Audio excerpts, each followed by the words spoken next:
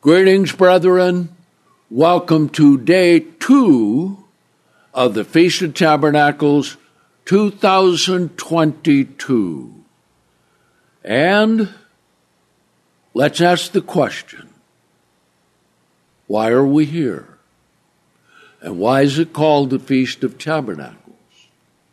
And what is going to be the purpose in it? And how is this going to affect our lives and affect the whole world? Because it will. So let's begin at the ending. And then we will go to the beginning. And let's entitle this, The Dwelling Place of God. And this is going to be exciting and fulfilling. Okay? Now, Paul writes in Ephesians 3, verse 14, "For this cause I bow my knees to the Father of our Lord Jesus Christ," and to the Father and to the Son both, "of whom the whole family in heaven and earth is named." That's the ending.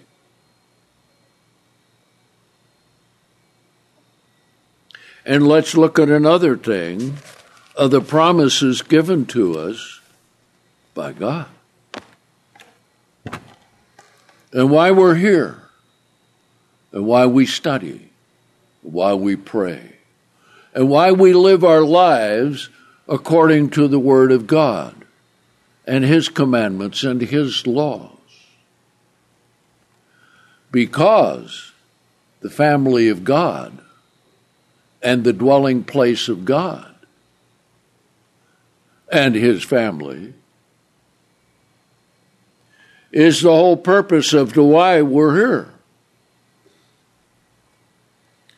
So let's come to 2 Peter, the first chapter, and let's see what Peter wrote, because he understood God's plan in great detail. So here's what he wrote. 2 Peter, first chapter, verse 1. "Simon Peter, a servant and an apostle of Jesus Christ, to those who have obtained the same precious faith." And that faith and that belief comes from God. It comes from His Spirit. "As ours, by the righteousness of our God and Savior, Jesus Christ." Christ in our lives. That's an amazing thing. We'll talk about that a little later. "Grace and peace be multiplied to you," not just given to you, not just given to us, but multiply over and over and over again. "In the knowledge of God and of Jesus our Lord." Now we're going to learn more of God's way today. Okay? "According as His divine power has given to us all things that pertain to life." Now that's eternal life. This life and eternal life. "And godliness through the knowledge of Him who called us by His own glory and virtue." Now think of that. Think of the calling that God has given to each one of us, through which He has given to us, now listen to this, the greatest and most precious promises. There can't be anything greater anywhere on earth or in heaven. That through these you might become partakers of the divine nature, becoming a son or daughter of God and living with God. Ooh, imagine that. Yes, that's what God's plan pictures. Having escaped the corruption that is in the world through lust. Yes? Then he gives us steps on how to do it. But we're going to look at some overall things that are going to help us understand what God is doing. Now let's come to Titus, the first chapter.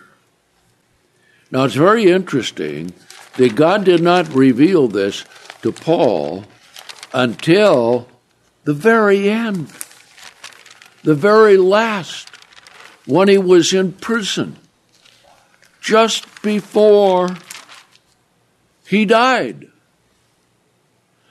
And this is the capstone that he understood, and he wants us to understand as well. That we're not just dealing with a religion to make you better people in the world, to make us more acceptable, to make us more delightful. Hopefully, we will be better that way. But that's not the whole plan. See, because God has something greater than that. So let's read it. Titus, the first chapter, verse 1. Paul, a servant of God and an apostle of Jesus Christ, according to the faith of God's elect, and the faith that he gives to us, and the belief and the strength and the intervention and the knowledge of the truth. That's what we need, brethren. That's what's missing in the world.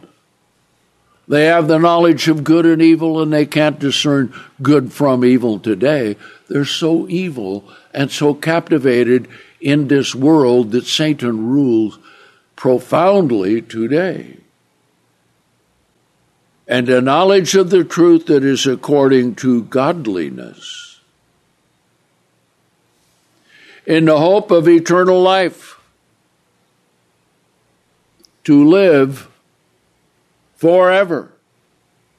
And that's what all religion pretends to give, a substitute for the real thing that God has already promised, eternal life. Now notice, which God, who cannot lie, promised, now listen carefully, before the ages of time. So we are reaching way back beyond. Let's see some of that. And let's see how that fits into the Feast of Tabernacles, because it's so important. So important was this, that he also wrote it in 2 Timothy. And he wrote 2 Timothy and Titus at the same time. Verse 6. Paul writes to Timothy, and this is the last thing that he wrote to Timothy. And he knew he was going to die. Some insights in here that we have covered before, but let's go over them again because this adds to our understanding for the Feast of Tabernacles and the plan of God. For this reason I admonish you to stir up the gift of God that is in you by the laying on of my hands, and that's the receiving of the Holy Spirit. And brethren, in this age and in this time, we need to do that as well. See, stir up the gift that is in you. How do you do that? Through prayer, through study, through understanding the Word of God, through looking out at the world and seeing the vast chasm that is opening up between the world and the people of God. For God has not given us a spirit of fear, but of power and of love and of sound mindedness. Therefore, based on that, you should not be ashamed of the testimony of our Lord, nor of me his prisoner, but jointly suffer with me for the sake of the gospel according to the power of God. And things were going so bad for the church at that time that it looked like it was going to be exterminated and removed from the face of the earth. But it wasn't, because this is God's work. Verse 9, who has saved us and called us with a holy calling, not according to our own works, but according to his own purpose and grace. That's quite a thing to understand. Really put it together. See? Now, let's understand something about grace. A little sidebar here. Grace is not the escape hatch so you can continue to live in sin while you profess faith and belief in Christ. Grace is the foundation of the knowledge and of the relationship that we have with God the Father and Jesus Christ, that we have direct connection to them spiritually with the Spirit of God through prayer and through study and through yielding to God. Okay? And add to that the power of faith and meditation and fasting to draw close to God. Okay? Notice, which was given to us in Christ Jesus, here's that phrase again, before the ages of time. Now, isn't that amazing? See, you look at everything that there is and you see it's all planned out. It's all designed. That also tells us that God has a greater overall plan. Okay? So let's see what that is. Let's understand what God is doing. Okay? Now, let's come to Genesis, the first chapter. And then we will see some other things that fill in the blanks that are not filled in there, but are other places. Okay? Now then, Genesis, the first chapter. Now let's start right in verse 1. In the beginning, God. And there was God in Christ when? Before the ages of time. God created the heavens, full stop, and the earth. Okay? Now, in between creating the heavens, and we've seen some awesome and fantastic new pictures of the heavens going out 13 billion light years through the James Webb telescope. Amazing. Okay? And in between the creating of the heavens and the earth was the creation of the angels. So hold your place here in Genesis 1. And let's come to the book of Job,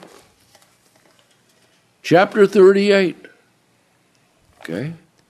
Now, Job is quite an interesting book. And it's awfully hard to understand for some people. Okay? And it is. Because Job was so righteous and so good. See? But a quick summation of Job's problem. Chapter 35, book of Job now. Verse 1. And Elihu answered and said, now he's talking to Job, because Job was so righteous that he wanted to have a judge set up that would come down and he would judge between him and God. Okay? So Elihu saw his sin. His other three friends didn't see it. Okay? So Elihu asked him the question, do you think this to be right? You that say, my righteousness is more than God's. That can never be. Then I want you to read all of chapter 35, 36, and 37. And Job pleaded, oh, that God would come down and talk to me. Well, God answered his request, came and talked to him. Chapter 38. And here's where we find out that between the creation of the heavens and the earth, God created the angels. The only place in the Bible that really shows it clearly, so let's read it. Verse 1, Job 38. Then the Lord answered Job out of the whirlwind and said, who is this that darkens counsel by words without knowledge? Now, gird up your loins like a man, for I will demand of you, and you shall answer me. Now, that was quite a conversation, huh? So in order to let Job see, and I want you to read all of 38 and 39, and that'll help give you an overall picture of it.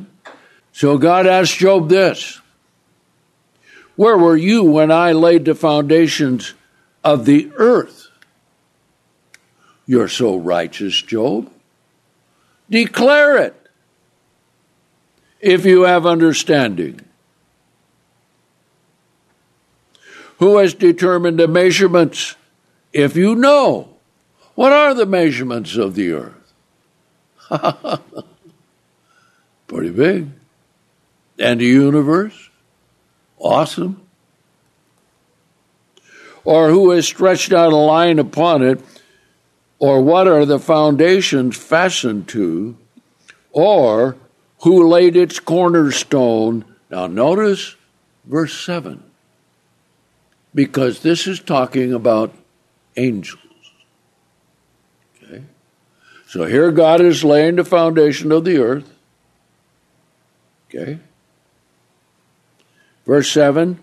When the morning stars sang together, and all the sons of God shouted for joy. Now why? Because God originally gave the earth to the angels. Okay? That's why. And we'll see, this helps answer the question of some of the difficult verses in Genesis 1. All right? So there we have that. But what happened? Now, in order to understand what happened, we have to come all the way back to the book of Revelation, chapter 12. This is quite a thing. See? This is why we need to put the scriptures together to understand what they're telling us and what the meaning is. Okay? Now, Revelation 12 reaches back in time before the angels of God, some of them, rebelled with Satan. Now, how long a time were they on the earth?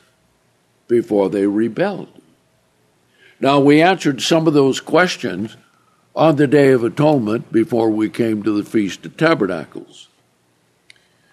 So let's read it here, okay? Revelation 12 and verse 1. Then there appeared a great wonder in heaven, a woman clothed with the sun, and having the moon under her feet, and on her head a crown of 12 stars. Now that's interesting. This is the plan of God as pictured by a woman. Let's see it. And being with child, she cried in travail and was in pain to deliver. Okay. That's a forward projection to the birth of Jesus Christ. Another sign was seen in heaven, and behold, a great red dragon, having 7 heads and 10 horns, and 7 crowns upon his head, and his tail swept away 1/3 of the stars of heaven, that is 1/3 of the angels, and cast them to the earth. All right, now let's put this together with Job. When God created the earth and laid the foundation, they all rejoiced. But when God revealed his plan that all of the angels now would be beneath the coming sons and daughters of God through the creation of man and woman, Satan rebelled and took 1/3 of the angels with him. Amazing. Okay. Then it goes clear forward to the birth of Christ. Okay. Now, let's put those two things together and come back to Genesis, the 1st chapter. Because we see with the earth. Okay. Now God is renewing the surface of the earth, as we will see, for human life. Okay? In the beginning, God created the heavens, and then, as we've seen with the other scriptures, the angels. And then he created the earth, and they were all happy and rejoicing. But then they rebelled, and they left their habitation, and they left the creation of God that God gave to them, and Lucifer was the one who wanted to be as the Most High. And he was cast down, and 1/3 of the angels went with him to the earth. And what happened to the earth when they were cast down? See? Right here it tells us. Verse 2, and the earth was or became, meaning it was created before it became this, without form and void, tohu and bohu. That means chaos and confusion. And God never created anything in chaos and confusion. And darkness was upon the face of the deep. So there was a first flood. And even science today could look and see by the strata that there were 2 floods. Okay? This one and the one of Noah. Okay? And the Spirit of God moved upon the face of the waters. Now this is when God began to renew the earth for mankind and all of the things that go on the earth to make it a complete habitation for man. Okay? Let's read it. God said, let there be light. There was light. Light and darkness, created day and night. And then we go through everything that God made. Okay? And so he made the waters, brought forth the dry land, brought forth the herbs and the grass and things. Okay? Then he set the sun and the moon in their proper positions for the appointed times, appointed seasons. We find that in verse 14 through 16. Then we find in verse 20. Now this is interesting. And God said, let the waters abound with swarms of living creatures. And all of the creatures that God has made that are in the waters and in the ocean, they're absolutely astounding. And there is life in the deepest part of the ocean that men did not know anything about until we have had the modern equipment we have today to go 7 miles down into the depths of the abyss of the ocean and find there is life. Here we have verse 20. And God said, let the waters abound with swarms of living creatures, and let fowl fly over the earth on the face of the firmament of heaven. That's an interesting statement there. Okay? But since birds and fish and different creatures live their lives being guided by the sun, he set the sun in its proper place and the moon in its proper place before he created the fish and the fowl and certain of the other animals that had to go by the use of the sun. So it's all in perfect order as God created it.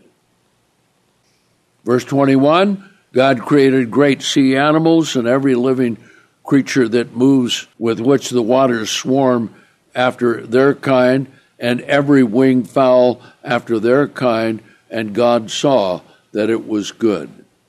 And God blessed them, saying, be fruitful and multiply and fill the waters of the sea, and let the fowl multiply in the earth. Is that amazing? Sometimes when all the birds get together in one place, it's an amazing thing that God has made all of them and for the purpose. See?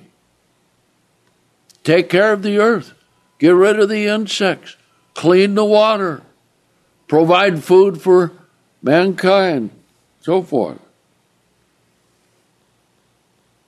Then after that, and that was the 5th day, verse 23, and God said, let the earth bring forth living creatures after their kind, livestock, creeping things, and the beast of the earth, each after its kind, and it was so. And God made the beast of the earth after their kind, livestock after their kind, every creeping thing upon the earth after its kind, and God saw that it was good. Now then, here comes the creation of man, and that means mankind and woman. Okay? Now, nothing in all the creation of God has been made in the image and likeness of God as man has been. Let's read it. And God said, let us. Now we know the us means God the Father, Jesus Christ in the New Testament, and the Most High, and Jehovah in the Old Testament. Okay? Doesn't mean the angels. The angels had no creative power. No. Let us make man in our image, after our likeness, and let them have dominion over the fish of the sea, over the fowl of heaven, over the livestock, over all the earth, and over every creeping thing that crawls upon the earth. What a statement that is. So this is quite a thing. And this is why human beings have the abilities that they do. Now, everything was to reproduce after its kind. Now let's read this again. Let's make man in our image after our likeness. Now, the untold phrase that the rest of the Bible shows is this: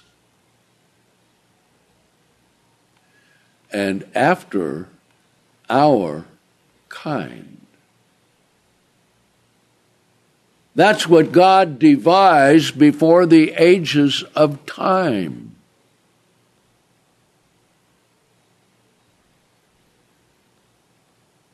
Let's read on. Verse 27. And God created man in his own image, in the image of God he created him, and he created them male and female. And it's always been male and female. All of the animals, male and female, birds, male and female. Okay? Satan's way is to destroy it. Satan's world is what's going on today. And trying to say that men can give birth. And they're working feverishly for scientific ways in order to make that happen. But they will never be able to do it without using what God created in woman first. So they're never going to be able to replicate God's creation. And in their rebellion, they want to destroy the male and female creation of God and mix the genders and have transgenders and all of the lying deception that goes with it. And they are all going to suffer the penalty from God for defying God, for trying to replace God with their own way. And that's inspired by Satan the devil. And that's what Satan wanted to do when he rebelled against God. And he didn't like the thing of being able to see God make human beings. No. And because he rebelled, and because he went against God, God made man after his own image, after his own likeness, and gave him the whole earth and the dominion of the whole thing, so that he could be with man and they could dwell together. And we will see that Adam and Eve were in the dwelling place of God called the Garden of Eden. Okay? Getting a little ahead of myself. Okay? So after he made them male and female, he blessed them. Verse 28, and God said to them, be fruitful and multiply and replenish the earth and subdue it and have dominion over the fish of the sea, over the fowl of heaven, and over every living thing that moves upon the earth. And it's so. That's exactly what has happened. Okay? Come here to verse 31. And God saw everything that he had made, and indeed it was exceedingly good. Okay? The evening and the morning were the sixth day. Now then, it says over here that he made male and female. And that had to happen on the sixth day. Because it says, the evening and the morning were the sixth day. God then made the most important day of the earth for all mankind, the Sabbath. Let's read it, chapter 2. And thus the heavens and the earth were finished, and all the host of them. And by the beginning of the seventh day, that's what it means. It doesn't mean, and on the seventh day, because then he would have been working on the Sabbath.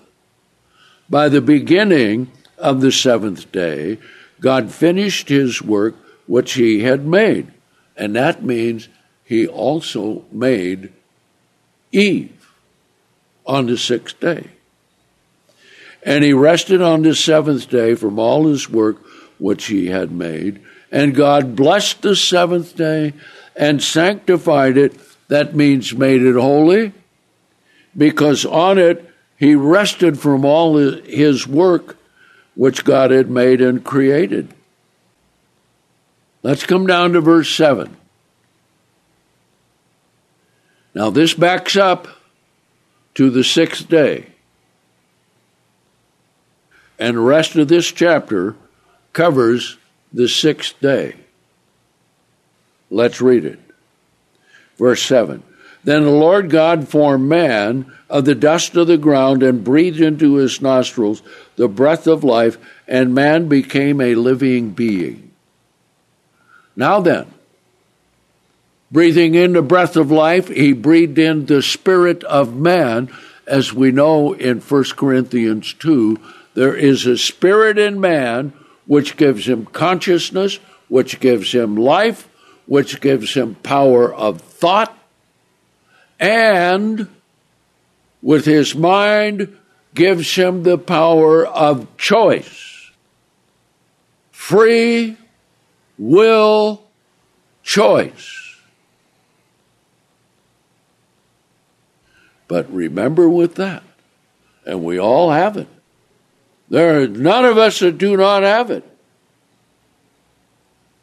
In order to know right from wrong, we've got to know the Word of God. And that knowledge has to come from God. No other place. Over in chapter 1, it tells us that God made them. In chapter 2, verse 7, and also including Eve a little later, tells us how he made man. Okay? At verse 8 now, and the Lord God planted a garden eastward in Eden, and there he put the man whom he had formed. And out of the ground the Lord God caused to grow every tree that is pleasant to the sight and good for food, the tree of life also in the middle of the garden, and the tree of the knowledge of good and evil. Okay? Now then, here comes the rest of the creation of God.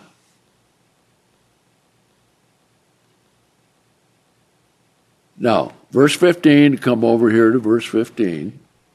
And the Lord God took the man and put him in the Garden of Eden to dress it and keep it. Okay? And God told him, saying, you may freely eat of every tree of the garden, but you shall not eat of the tree of the knowledge of good and evil, for in the day that you eat of it, in dying you shall surely die. Okay? So he was told right off. And of course, Adam had no consciousness of what death was. Okay? Now verse 18. And the Lord God said, it is not good for man to be alone. I will make an helper compatible for him. For out of the ground the Lord God formed every animal of the field and fowl of the air, and brought them to Adam to see what he would call them. And whatever Adam called every living creature, that became its name. Okay? So, apparently, God made Adam early in the morning, put him in the garden, brought these animals and things all past him. Here they came. All the animals, male and female, the birds, male and female, the creeping things, male and female. Okay? And what was missing? Here was Adam, he was male, but there was no female. So, here's what God did. Okay? After Adam named all the living things, okay, to the birds of the air, to every animal of the field, but there was not found a helper compatible for Adam. And the Lord caused a deep sleep to fall on Adam. This is sometime on the sixth day. And he slept, and he took one of his ribs, and afterward closed up the flesh underneath. Then the Lord made the rib which he took out of the man into a woman, and brought her to the man. And Adam said, so he knew what was going on. He knew what God was going to do. That's quite a thing, see? This is now bone of my bone, flesh of my flesh. She shall be called woman, because she was taken out of man. For this reason shall a man leave his father and mother, and shall cleave to his wife, and they shall become one flesh. And they were both naked, the man and his wife, and they were not ashamed. Okay? Now let's go ahead and take a break, and we'll come back, and we'll get through the rest of the story here, and a dwelling place for God.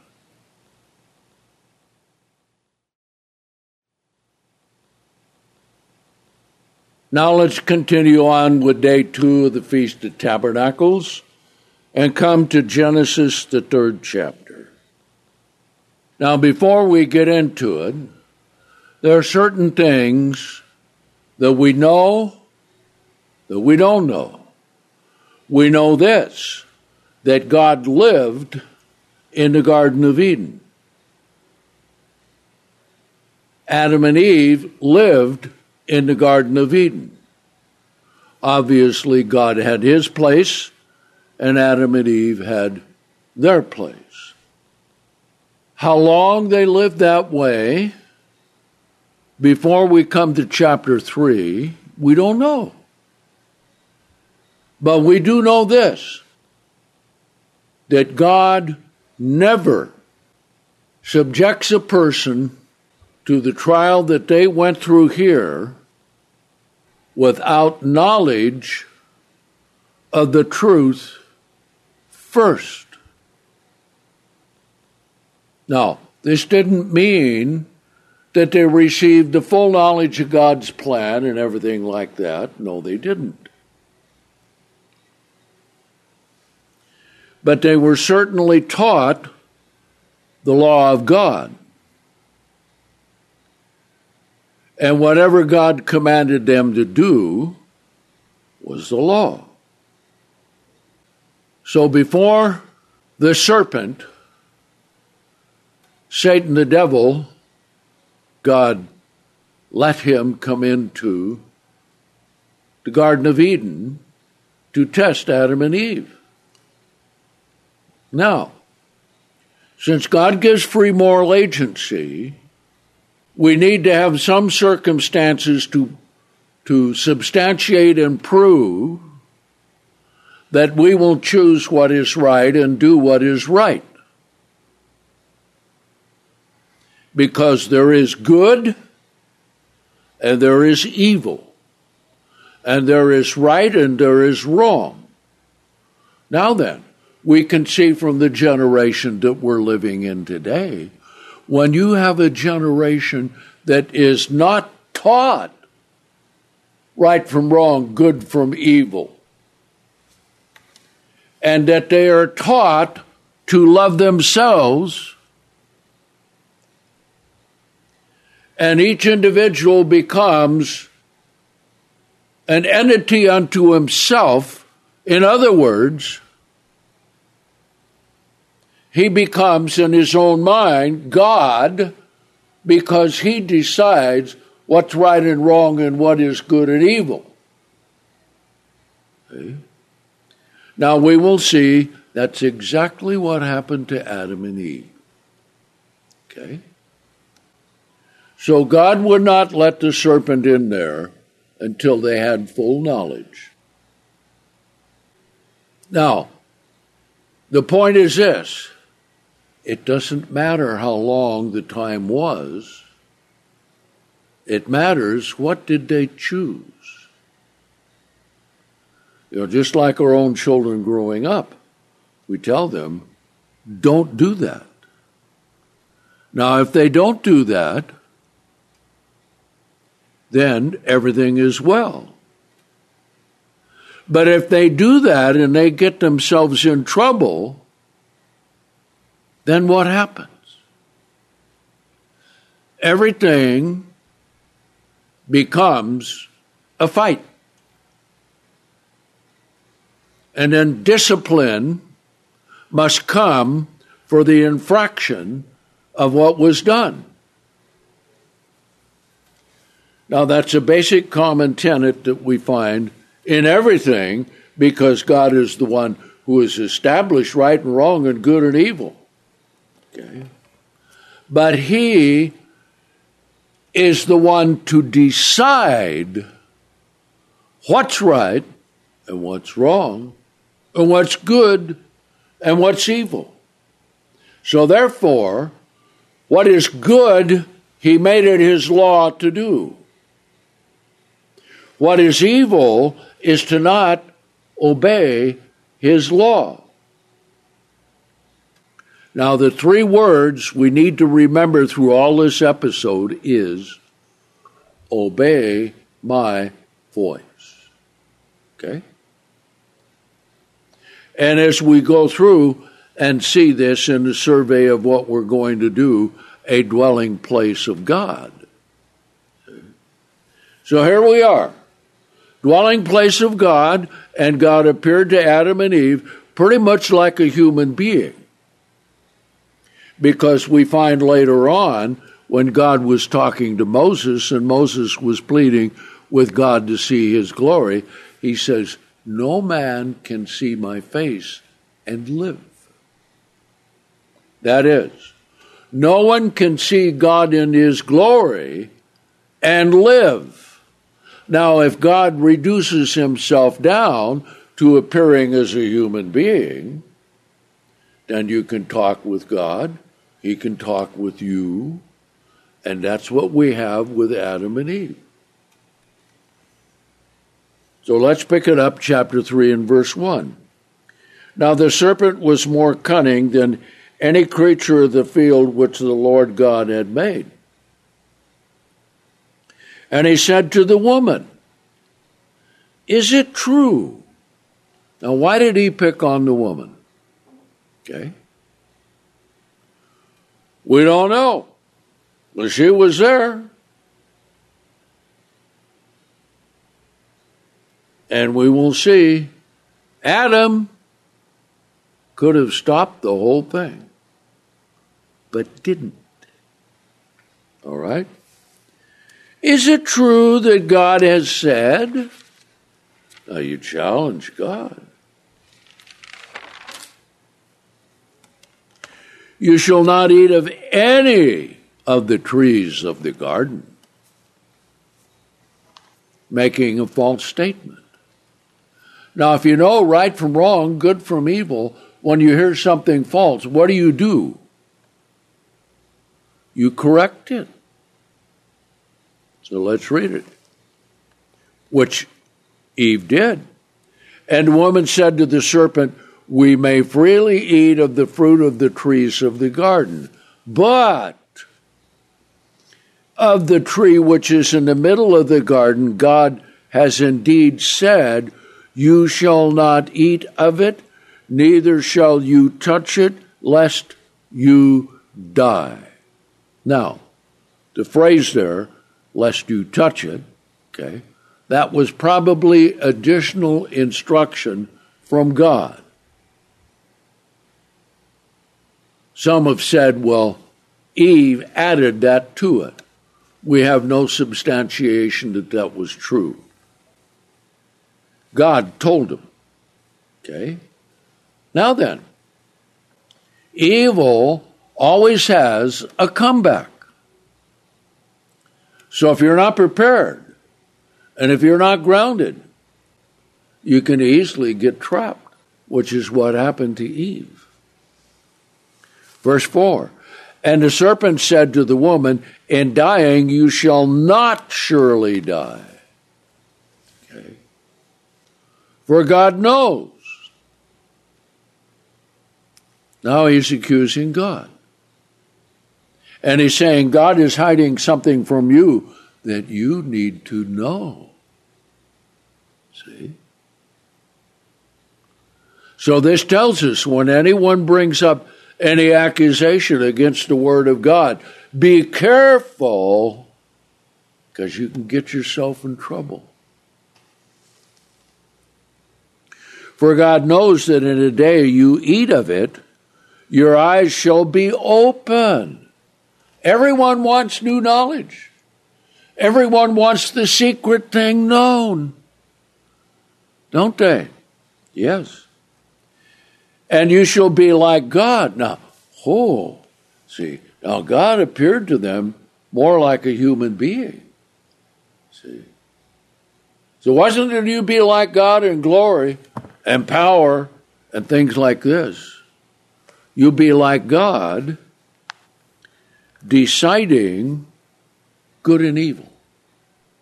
In other words, instead of following the commands of God and the rules of God, you make your own rules. And you decide what is good and evil. Now look what has happened to the world since that time because of that very same thing that goes here. And nothing has changed. We'll see that in a little bit.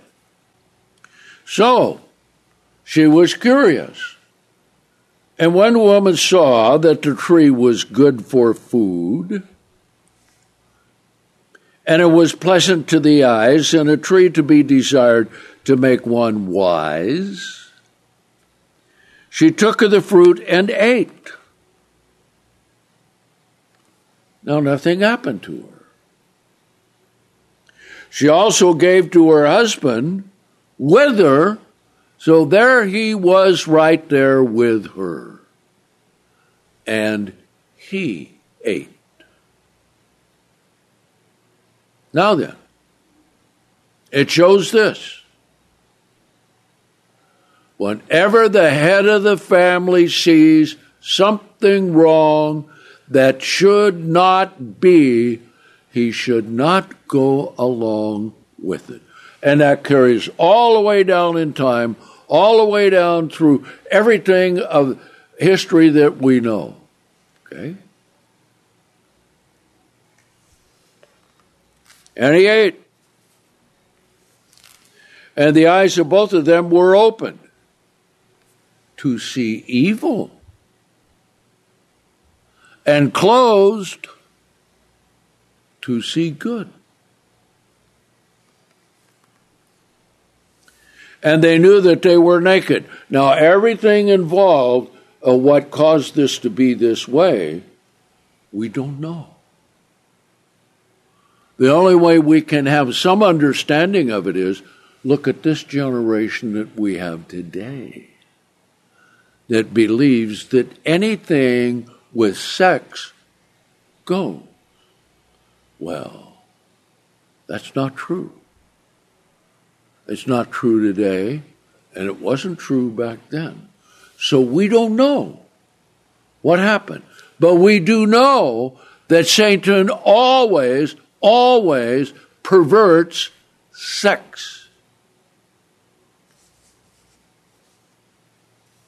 And what he's done today is what he probably did back then. And they sewed fig leaves together and made coverings for themselves. Okay? Whenever you do something wrong, you always try and cover your bases, right? Here it was, cover their nakedness. All right?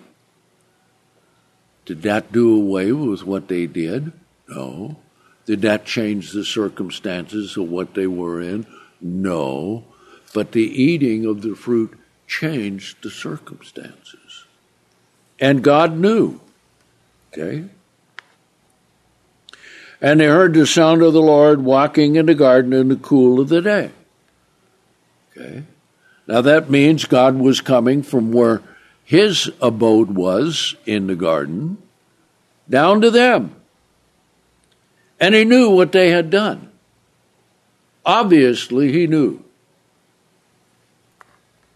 Then Adam and his wife hid themselves from the presence of the Lord among the trees of the garden. Now, we know this. Nothing can be hidden from God. Okay? Nothing. Every secret's going to be known, shouted from the housetop, exposed to show the ignominy of their sin. So God knew. And the Lord God called to Adam and said to him, "Where are you?" Because they were hiding. You can't hide from God. You can never hide from God. And everything you do is recorded on the spirit of man that you have. So God knows anyway, right? Okay. And he said, that is, Adam did, "I heard you walking in the garden and I was afraid because I am naked, so I hid myself." So God said, "Who told you you were naked?" And you might add in there, "and afraid." Okay? "Have you eaten of the tree which I commanded you that you should not eat?" You wanted to find out if Adam would tell the truth. Now, what happens when you get caught and you don't want to admit that you did it or that you were responsible? What does human nature always do? And what does Satan always cause people to do? To blame someone else. But the truth is, each one of us, from Adam and Eve down to all human beings, were responsible for our own choices and decisions. Okay? He didn't say, "Well, I ate of it because I was weak." Well, he didn't say that. Let's see what he said. So since he didn't answer the question, God asked him, "Have you eaten of the tree which I commanded you that you should not eat?" Okay? And the man said, "The woman whom you gave me to be with me, she gave me of the tree and I did eat." The question is, Adam, why didn't you refuse? You could have. But you didn't.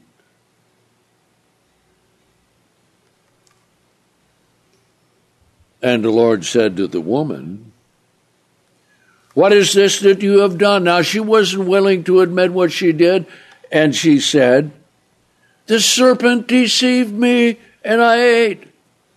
And that was true. She was deceived.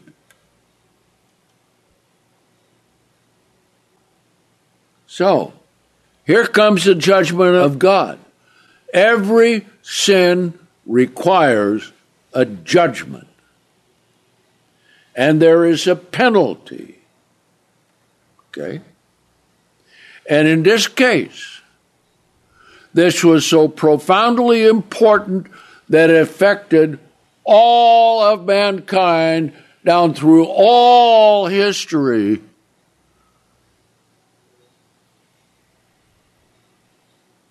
To this very day and beyond. Now think of that. That's why it's important we understand this. How do you think the church got taken down internally? Because men did things they knew weren't right.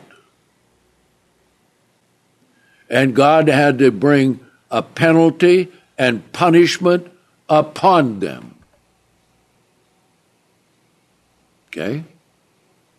And just like Adam and Eve were thrust out of the Garden of Eden, God took away many times down through history the church because of sin, which came from where? Satan, the devil. So that's why this is important. See? Now then, God brings his judgment, beginning with the serpent. And his judgment is, we'll find out when we get toward the end of the Feast of Tabernacles and the last great day, that the final punishment of Satan will be known. This is the beginning of it right here.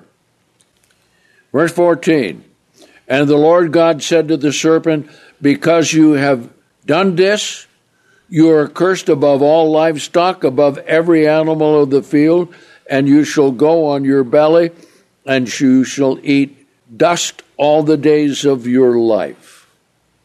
And I will put enmity between you and the woman, and between you and your seed and her seed. And that is true. There's always been an aversion of serpents and snakes by human beings. Now, for those who are Satan lovers, they love and embrace snakes. Huh? Quite a thing. Okay? Between your seed and her seed, and that's a prophecy of what? Jesus Christ. So now, this projects all the way forward 4,000 years.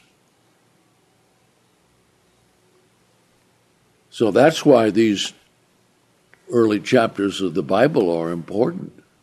Okay? And who was it that actually killed Christ? Was it not Satan? Yes, indeed, it was.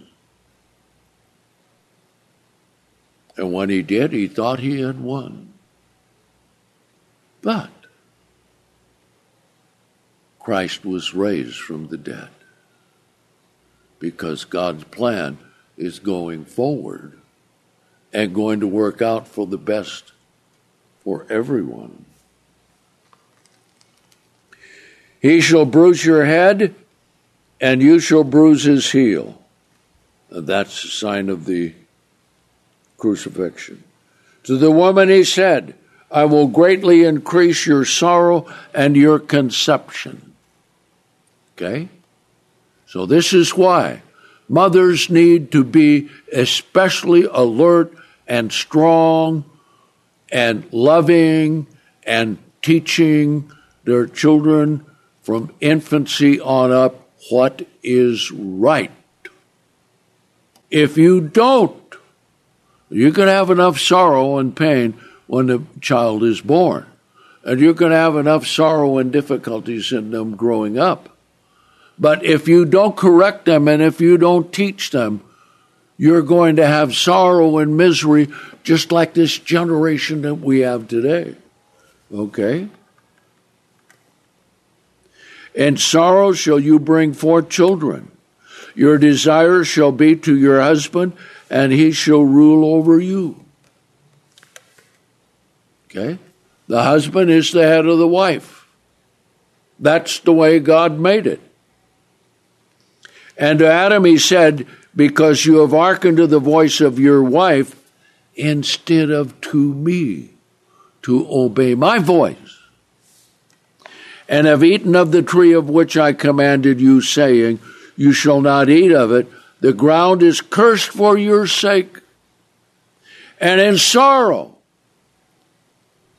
So, women are going to have sorrow. Men are going to have sorrow. Okay? Shall you eat of it all the days of your life? Now, we'll see how long they lived here in just a minute. And it shall also bring forth thorns and thistles to you, and thus shall you eat the herbs of the field. In the sweat of your face you shall eat bread, until you return to the ground, for out of it you were taken, and dust you are, and in the dust you shall return. Okay? Now come over here to chapter 5. Chapter 5. Let's see how long. It doesn't tell us how long Eve lived, but it tells us how long Adam lived. Let's pick it up in verse 1, Genesis 5. This is the book of the generations of Adam in the day that God created man. He made man in the likeness of God. And he created them male and female, and blessed them, and called their name Adam, Mr. and Mrs. Adam, in the day when he had created them. Now, he doesn't need to repeat the sins here, because they're over in chapter 3. And Adam lived 135 years, and begat a son of his own likeness, and after his own image, and he called his name Seth. So, the death of Abel was when they were 135 years old. Now, that's a long time. And think about what everything that may have gone on in that 135 years. We're not told it. Okay. But the main thrust of everything we find in chapter 4. Okay? Now, before we get to chapter 4, let's finish off chapter 3. Verse 20. And Adam called his wife's name Eve, because she was the mother of all the living, all the children.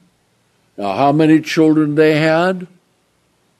Well, the best we know of it is what Josephus wrote in his history of the people of Israel,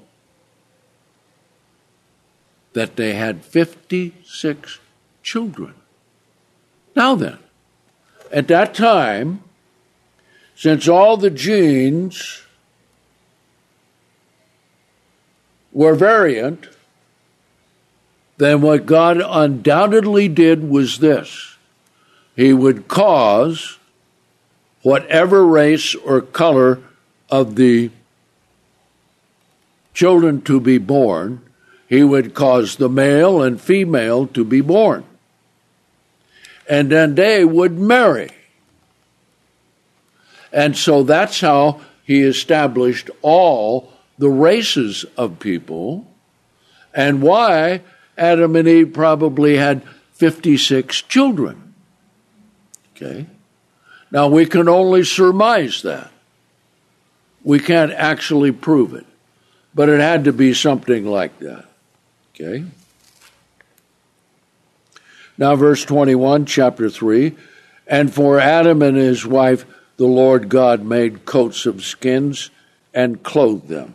Now, that may have been made from goats, and that may have been a sin offering for what they had done.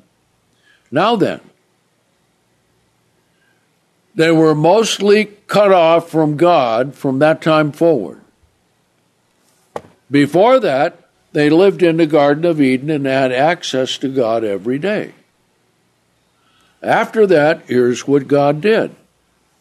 And the Lord God said, behold, man has become like one of us to decide good and evil, and now, lest he put forth his hand and take also of the tree of life and eat and live forever. Now, even to this day, we don't completely understand this verse. But we know that when we get to New Jerusalem, and we know that there's going to be the tree of life, okay, how does that work as a spirit being? Well, God hasn't told us. Because we have enough to take care of our lives right now than to know what that's going to be. So we'll know what it will be at the time. Therefore the Lord sent him out of the Garden of Eden to till the ground from which he had been taken, and he drove out the man and placed cherubim at the east of the Garden of Eden, and a flaming sword which turned every way to guard the way of the tree of life.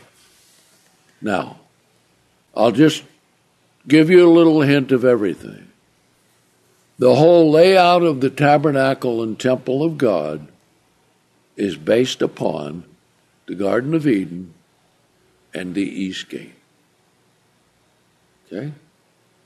Now that's a separate topic all in itself. Now let's come forward to chapter 4. And chapter 4 tells us that they knew of laws of God. And so, God probably met Adam and Eve outside of the gate of the Garden of Eden to teach them various things of what they needed to know. And they also had a sacrificial system which probably began with the 2 goats that were undoubtedly used to make their coverings after they had sinned. Chapter 4 and verse 1, and Adam knew his wife, and she conceived and bore Cain, and said, I've gotten a man from the Lord, because of the prophecy that was given after they had sinned. And she thought, oh, here's the one that God promised. But it wasn't. And she bore again his brother Abel, and Abel was a keeper of sheep, and Cain was a tiller of the ground. There's nothing wrong with being a tiller of the ground. There were certain laws about animals and animal sacrifice and tithing and firstlings that we see given to the children of Israel. So he probably gave the same laws back here. We're not told because we don't need to take up the whole Bible for that information. We can rightly deduce it from what God gave to the children of Israel. Now, what were the laws concerning what was grown in the ground? The laws given to Israel, you would bring the first of the first fruits, the very first ripe, you would bring an offer to God. Okay? Give it to the priest. Then, of what the crop would produce, 10% would also go to God.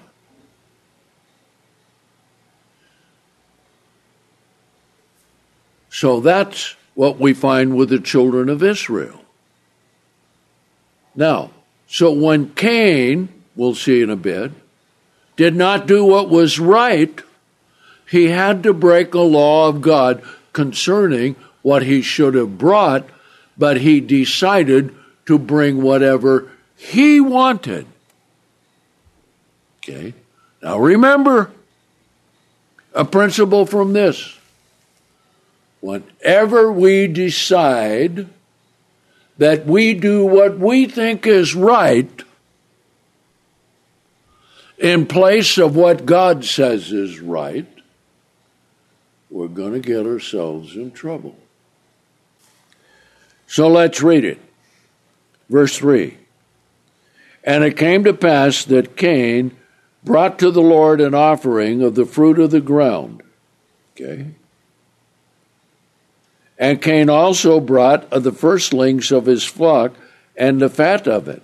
So it shows the law of the firstlings and the offerings, right? And the Lord had regard unto Abel and his offering. Why? Because he did it according to the command of God. But he did not regard Cain and his offering, and Cain was extremely angry, and his countenance fell. Okay? Now notice what happened. God was right there, wherever the offering was, and Cain became jealous of Abel because God accepted his offering, but refused Cain's offering. Now, question. Because you sin, because God says it's not right, and you get angry, does that make it right? Now, what are you supposed to do when you sin? Repent. Now, things would have been entirely different if Cain would have repented and corrected and brought the right offering of the ground. So the Lord said to Cain, why are you so angry, and why is your countenance fallen? If you do well, or that is correctly, shall you not be accepted? But of course. But if you do not well, sin lies at the door. Now that's an interesting statement. Let's examine that a minute. Okay? Sin is what? 1 John 3:4, transgression of the law. There was a law here, because there couldn't be sin without a law. Where there is no law, there is no sin. Okay? So the law was in effect. Now then, this also shows that those who claim there was no law from Adam and Eve until the children of Israel at Mount Sinai, they're completely wrong. And we'll see that again a little later. Completely wrong. Because God cannot bring a punishment if there is not a law. If you do not well, sin lies at the door. Its desire is for you, but you must rule over it, showing that every human being, when they sin, must overcome it. And that starts with what? Repentance. We have to rule over our own minds, over our own emotions, over our own feelings. But Cain did not do it. Verse 8. And Cain talked with his brother Abel, and it came to pass when they were in the field, Cain rose up against his brother Abel and killed him. Okay? Now, isn't that the way that those dedicated to evil always do? They come after those who are righteous to get rid of them. And that's what we're seeing today. This woke movement is a religion. and they want to enforce it on everyone else. And who is the power behind it? Satan the devil. That's right. Continuing on. And the Lord said to Cain, where is your brother Abel? And he said, I do not know. Am I my brother's keeper? Of course you are. See? And he, the Lord, said, what have you done? The voice of your brother's blood cries out to me from the ground.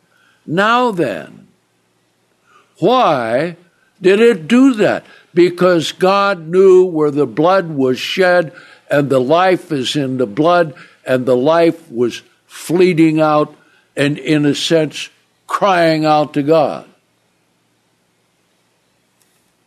Because Cain did not repent. Here's something else that happens, and we can see it in the world today.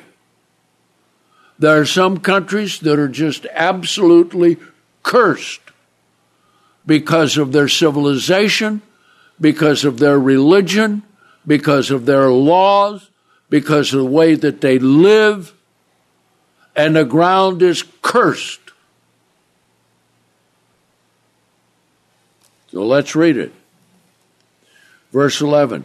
Now you are cursed from the earth, which opened its mouth to receive your brother's blood from your hand. When you till the ground, it shall no longer yield its strength to you.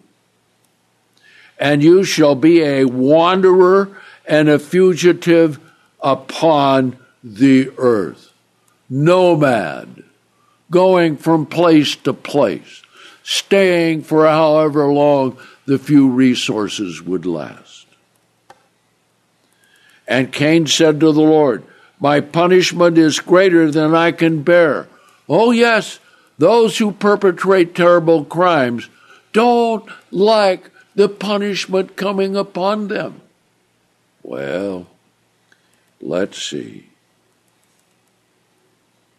Behold, you have driven me out from the face of the earth today. He could no longer come to the east end of the Garden of Eden to meet with God. He was driven out. And I shall be hidden from your face. And I shall be a fugitive and a wanderer in the earth. And it shall be that anyone who finds me shall kill me. Oh, poor little baby. Well, the Lord said to him, therefore, whoever kills Cain, revenge shall be taken on him sevenfold. And the Lord set a mark upon Cain, so that anyone who found him should not kill him. Now, what was the mark? We don't know. Now, we can guess.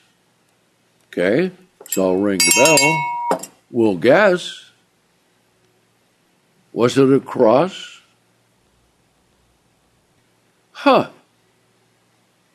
Interesting. But everyone would see it, right? They would know this is Cain. He killed his brother Abel. And Cain went out from the presence of the Lord and lived in Nod to the east of Eden. Clear away. Now, Cain had a wife. Okay? He knew his wife, and she conceived and bare Enoch, and he built a city and called the name of the city after the name of his son Enoch. Okay? So he built a city instead of wandering. Okay? Again.